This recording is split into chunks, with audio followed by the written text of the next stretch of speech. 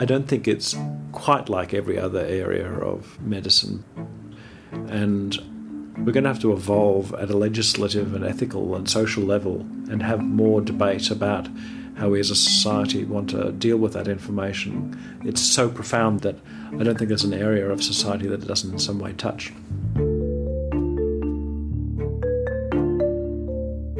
Welcome to Pomegranate, podcast of the Royal Australasian College of Physicians. I'm Mick Cavazzini, and this is the first of two episodes looking at the place of genomics in clinical practice, and how a physician can keep up with the pace of discovery and technological development. Sequencing the first human genome took 23 labs in 13 years, at a total cost of about $3 billion. Now a single laboratory can churn through a person's DNA sequence in 2 weeks, and new disease markers are being identified all the time. Some people think this heralds a new era in precision medicine, treatment tailored to an individual's unique genotype. Others are concerned the technology will uncover genetic risk factors that patients weren't looking for and didn't want to know about. We'll deal with that issue in the next episode, as well as the application of cutting-edge research into practice in the field of cancer genetics. But today, let's start with some first principles with Professor Leslie Burnett, Chief Medical Officer of the Genome One Clinical Sequencing Facility at the Garvan Institute of Medical Research.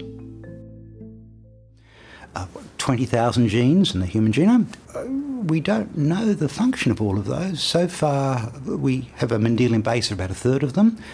Round about the 6,000 out of 20,000, we have a phenotype for which the molecular basis is known, and probably we've found the relationship between the gene and the condition in half of those. Mendelian conditions are those that can be linked to a change in a single gene, and whose inheritance can be traced through a family pedigree.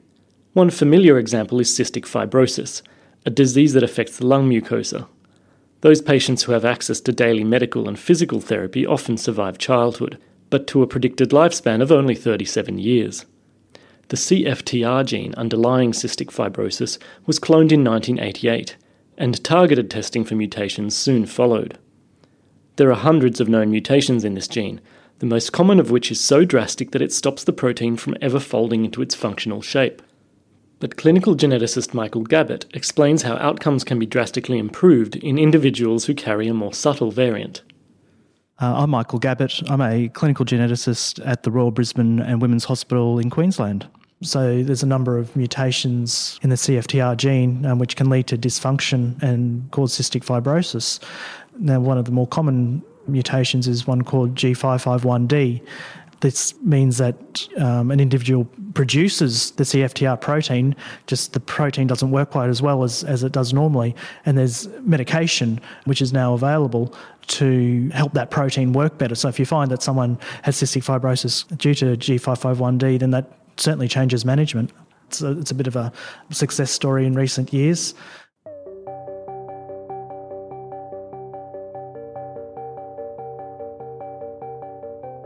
Cystic fibrosis is a recessive condition, meaning that a mutant variant or allele must be inherited from both parents for an individual to express the phenotype.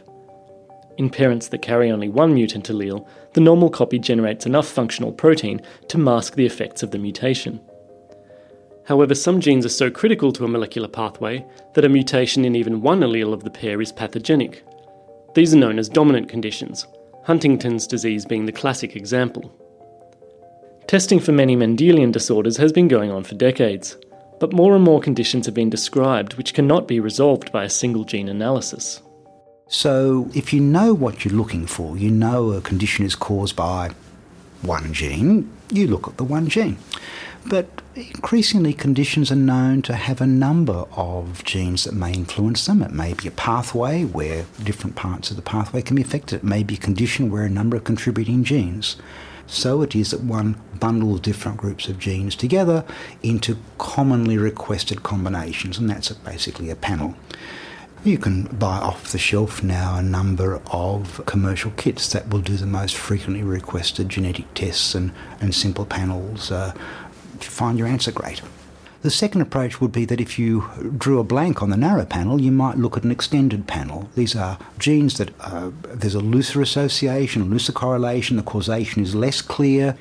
And then you've got the third approach, which is to look at the whole genome, and it may be more convenient for the patient, simpler for the diagnosis, faster, cheaper, to look at the collection of genes and look at it in one go.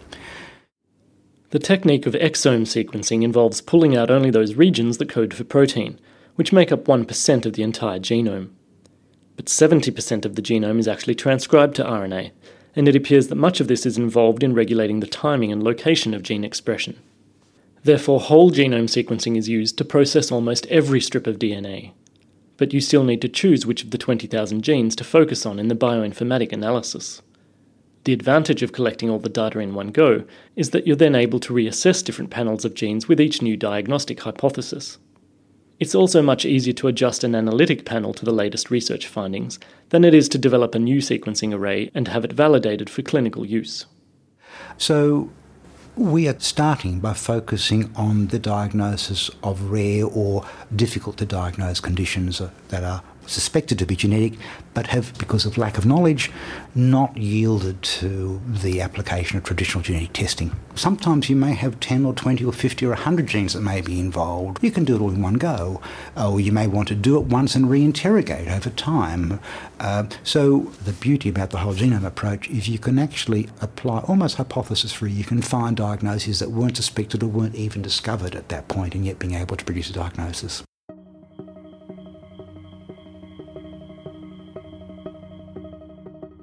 One of our early cases that was referred to us was the case of a young child who appeared to have some form of immune disorder such that their platelet levels were falling. And the child was extremely ill. And so we sequenced the child and other family members, and we were able to find that indeed there was a fault in a plausible gene that might explain this condition. But what was interesting is that this gene lay on a pathway for which there was a medication available, but not for this particular presentation, but rather a quite different medical condition. So the clinicians decided that it was ethically defensible to apply for permission to apply this medication. And I've heard the story that the child left ICU to watch the opening of Star Wars only some 2 weeks later. And I think that's one of the remarkable success stories, and our dream was almost our very first patient coming through. Pediatrics is probably where a lot of clinical genetics grew up in. So it's not all about genetic testing, so there is clinical acumen involved as well. So we do have children that walk through the door and they have a pattern of facial features that you recognise. If you've got a very well-defined clinical phenotype and there are a number of genes associated with that phenotype, then that might be all you look at. Certainly, if there's no obvious condition apparent, then there are, I guess, what you could consider screening tests. The literature says we're probably getting a diagnosis, say, 25% of the time if they come through the door cold. But the things I see are rare and esoteric. We're talking about conditions where there are only a handful reported in the world. Having said that, I've certainly witnessed conditions where they've previously been unreported and then a colleague has described it and then all of a sudden they sort of fall out of the sky and everyone else starts to recognise it. Some developmental conditions result from incorrect replication of chromosomes in the gametes and are easy to detect by techniques such as karyotyping or fluorescence in situ hybridization. Examples include Turner syndrome and the microdeletion syndromes. But even in cases where no treatment is available for a paediatric patient, the benefit to the family of having a genetic diagnosis can be tremendous, says Associate Professor Christine Barlow-Stewart, Director of the Master of Genetic Counselling program at the University of Sydney. I'm sure you've heard about genomics ending the diagnostic odyssey. What parents want is an answer. They need to know, did I do this to my child? Was it my fault? Was it something that I did in pregnancy? And so having a genetic diagnosis relieves that guilt, that blame that was often there. So it's important for a whole lot of reasons. It can affect how they feel about themselves and their family. That prenatal question, that's one of the big questions we're asked. What's the chance of this happening again if this couple were to have another child? I guess from a medical point of view, it's important to give people answers, give them a sense of owning their own destiny in a way, empowering people to plan for their future. Now, for some couples, that's not an issue. They're quite happy. And if fate affords them another child with a developmental disability, then, they're not that fussed on necessarily getting an answer. So the ideal, of course, is preconception screening. What we've done in the Jewish community with the high school program, I've been involved in that since 1995, there has been no child born with Tay-Sachs disease in Australia to any couple screened. And so, we would really encourage taking a greater, more in-depth family history and updating it as well. But many of these recessive conditions like cystic fibrosis, there is no family history. So asking about ancestry is very important. Like with Tay-Sachs, the whole range of other conditions that are common in the Jewish community, if you're of Caucasian background, then testing for cystic fibrosis would be appropriate. If you are of Mediterranean, Southeast Asian, Chinese, then thalassemia screening is very important as well.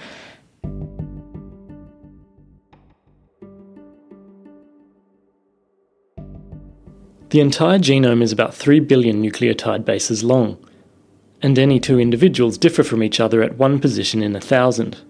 To study the sequence, the lab starts by breaking the chromosomes down into fragments of a few hundred kilobases that can be read with consistency by the biochemical reagents. The computational challenge is to put the snippets back together like a colossal jigsaw puzzle. There are many stages in the process where errors can be introduced, and the Genome One facility is only the second in the world that has been accredited to meet the national standards of a clinical pathology service. It's an impossible task for a single person to be on top of all the latest advances in technology and the genetic research.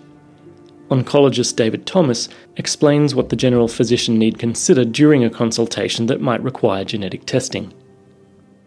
Okay, so my name is David Thomas. I'm director of the Kinghorn Cancer Centre. I'm head of the cancer division of the Garvan. I'm a medical oncologist with a specific interest in precision medicine and the applications of genomics to cancer care. So I imagine that the average physician needs to be able to separate out the conventional from the unconventional and then where to go when it gets unconventional. And that's about referral patterns. The vast majority of things will be canonical, and there'll be stage 1 breast cancer which needs a surgeon and needs a chemotherapy to reduce the chance of the tumours coming back, and that will be perfectly standard.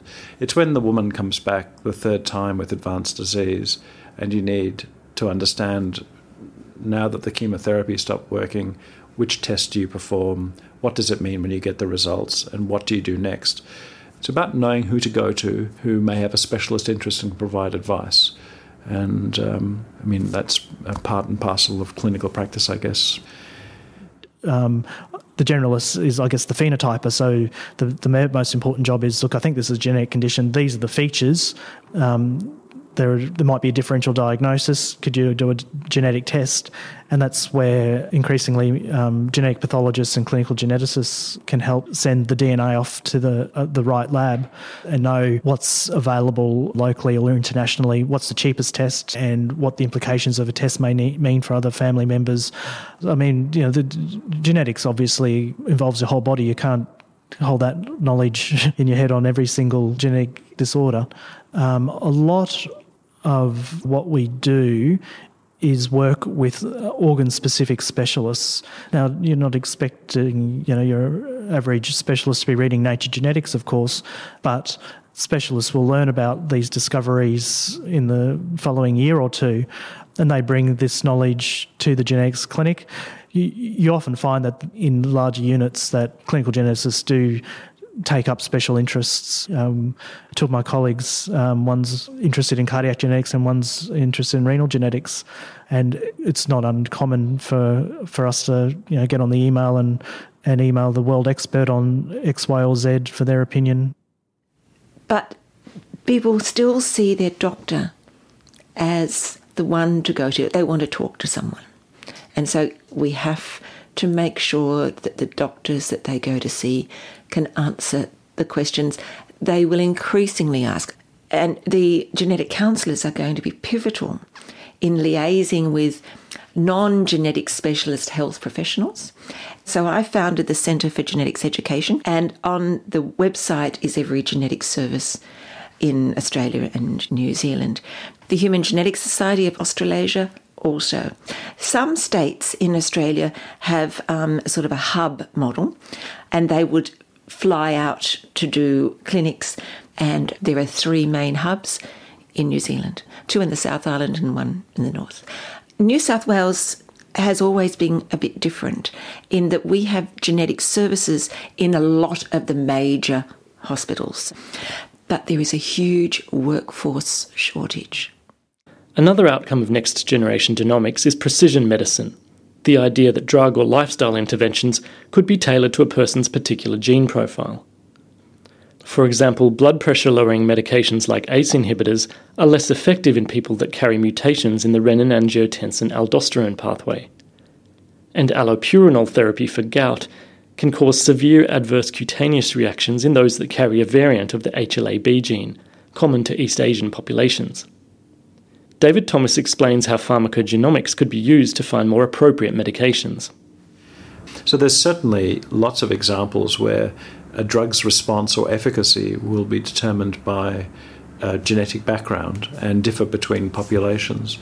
Another example of a drug reaction is the gene dihydropyrimidine dehydrogenase, which is important in metabolism of the drug 5-fluorouracil, which is a 40, 50-year-old chemotherapy used frequently in, for example, bowel cancer. And people who've got mutations in that gene have really dire, life-threatening side effects to a drug which is generally innocuous. So you could imagine that in some future, if we all had whole genomes at birth, that the clinician who had that information for every patient on their computer would say, I need to treat somebody with hypertension. You would then get an alert that it comes up saying this person has a variant in the renin-angiotensin pathway which makes them resistant to this particular drug. Use drug X instead. Genetic pathologist Leslie Burnett once more. And certainly we will be very keen to explore the move from curative or treatment to preventive medicine. And, it's already happening now, that a number of people are having the genome sequenced at some point early in life, and we would imagine that somewhere between the 1% and 5% of the population will be carrying some variant that is going to potentially put them at increased risk of a condition they might otherwise not have been aware of. And so those patients will be able, well, not patients yet, those referrers, potentially could become patients at that point and might be able to be offered early monitoring or early intervention so they never will actually get those conditions. And that is, I think, one of the enormous potentials yet to be explored. Then having the extraordinary tool of having one's genome and being able to reinterrogate it, it really opens up one's eyes to the possibility of what may be able to be done down the track. Some of this is hype and some of this is prediction and some is reality, and I'm sure the future is not as far in the future as many of us would think it might be. Of course, if you find a hereditary cancer, then who looks after the unaffected relatives? Physicians, GPs, other specialists, they've got sick people in their waiting room. You've got a well woman coming in. Will they want to see them? That's the ripple effect in terms of health delivery.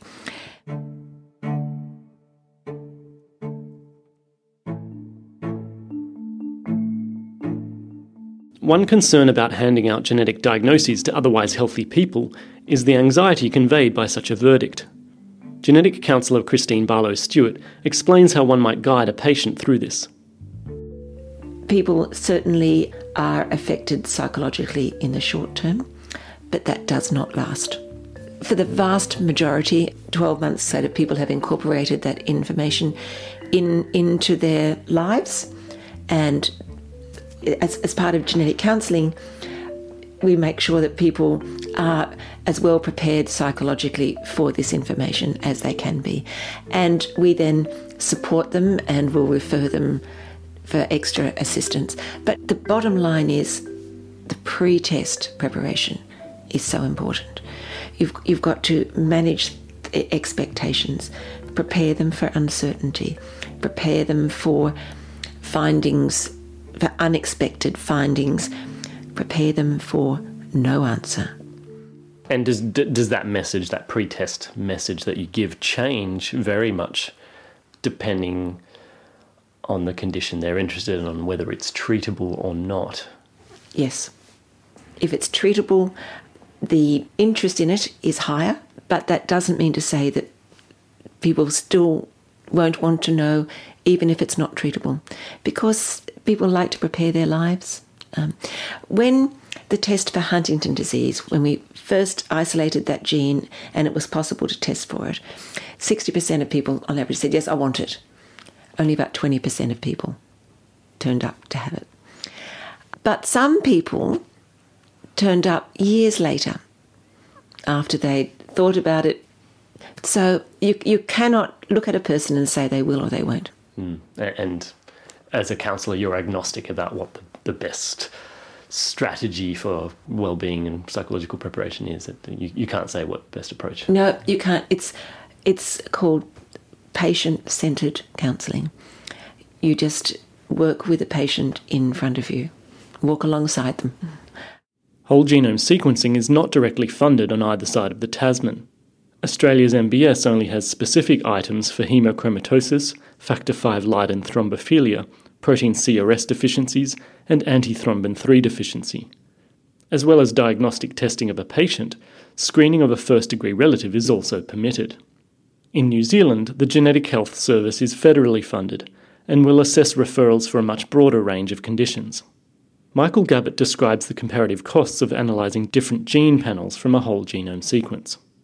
I guess it's a bit of you get what you pay for. So $4,000 is probably what the diagnostic labs in Australia would be charging to look at a single person's genome.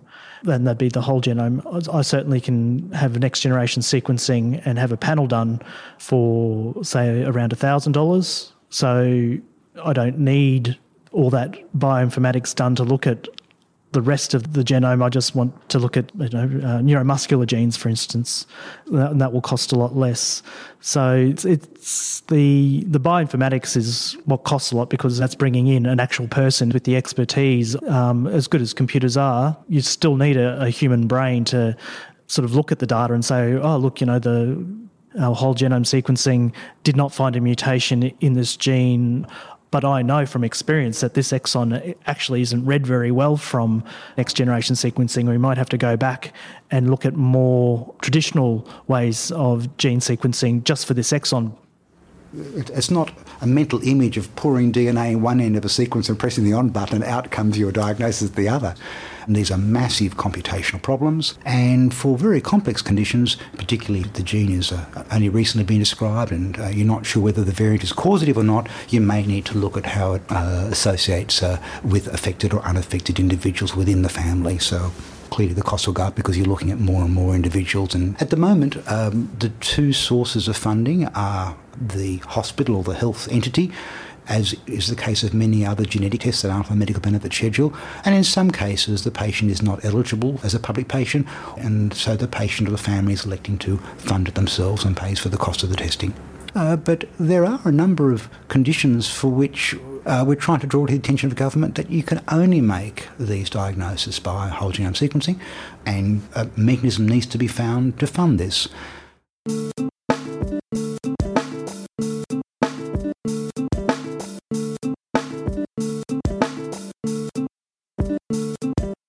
That was part 1 of 2 in this Pomegranate series on genomics for the generalist. Thanks to Christine Barlow-Stewart, Leslie Burnett, Michael Gabbett and David Thomas for their contributions. The views expressed are their own and may not represent those of the Royal Australasian College of Physicians.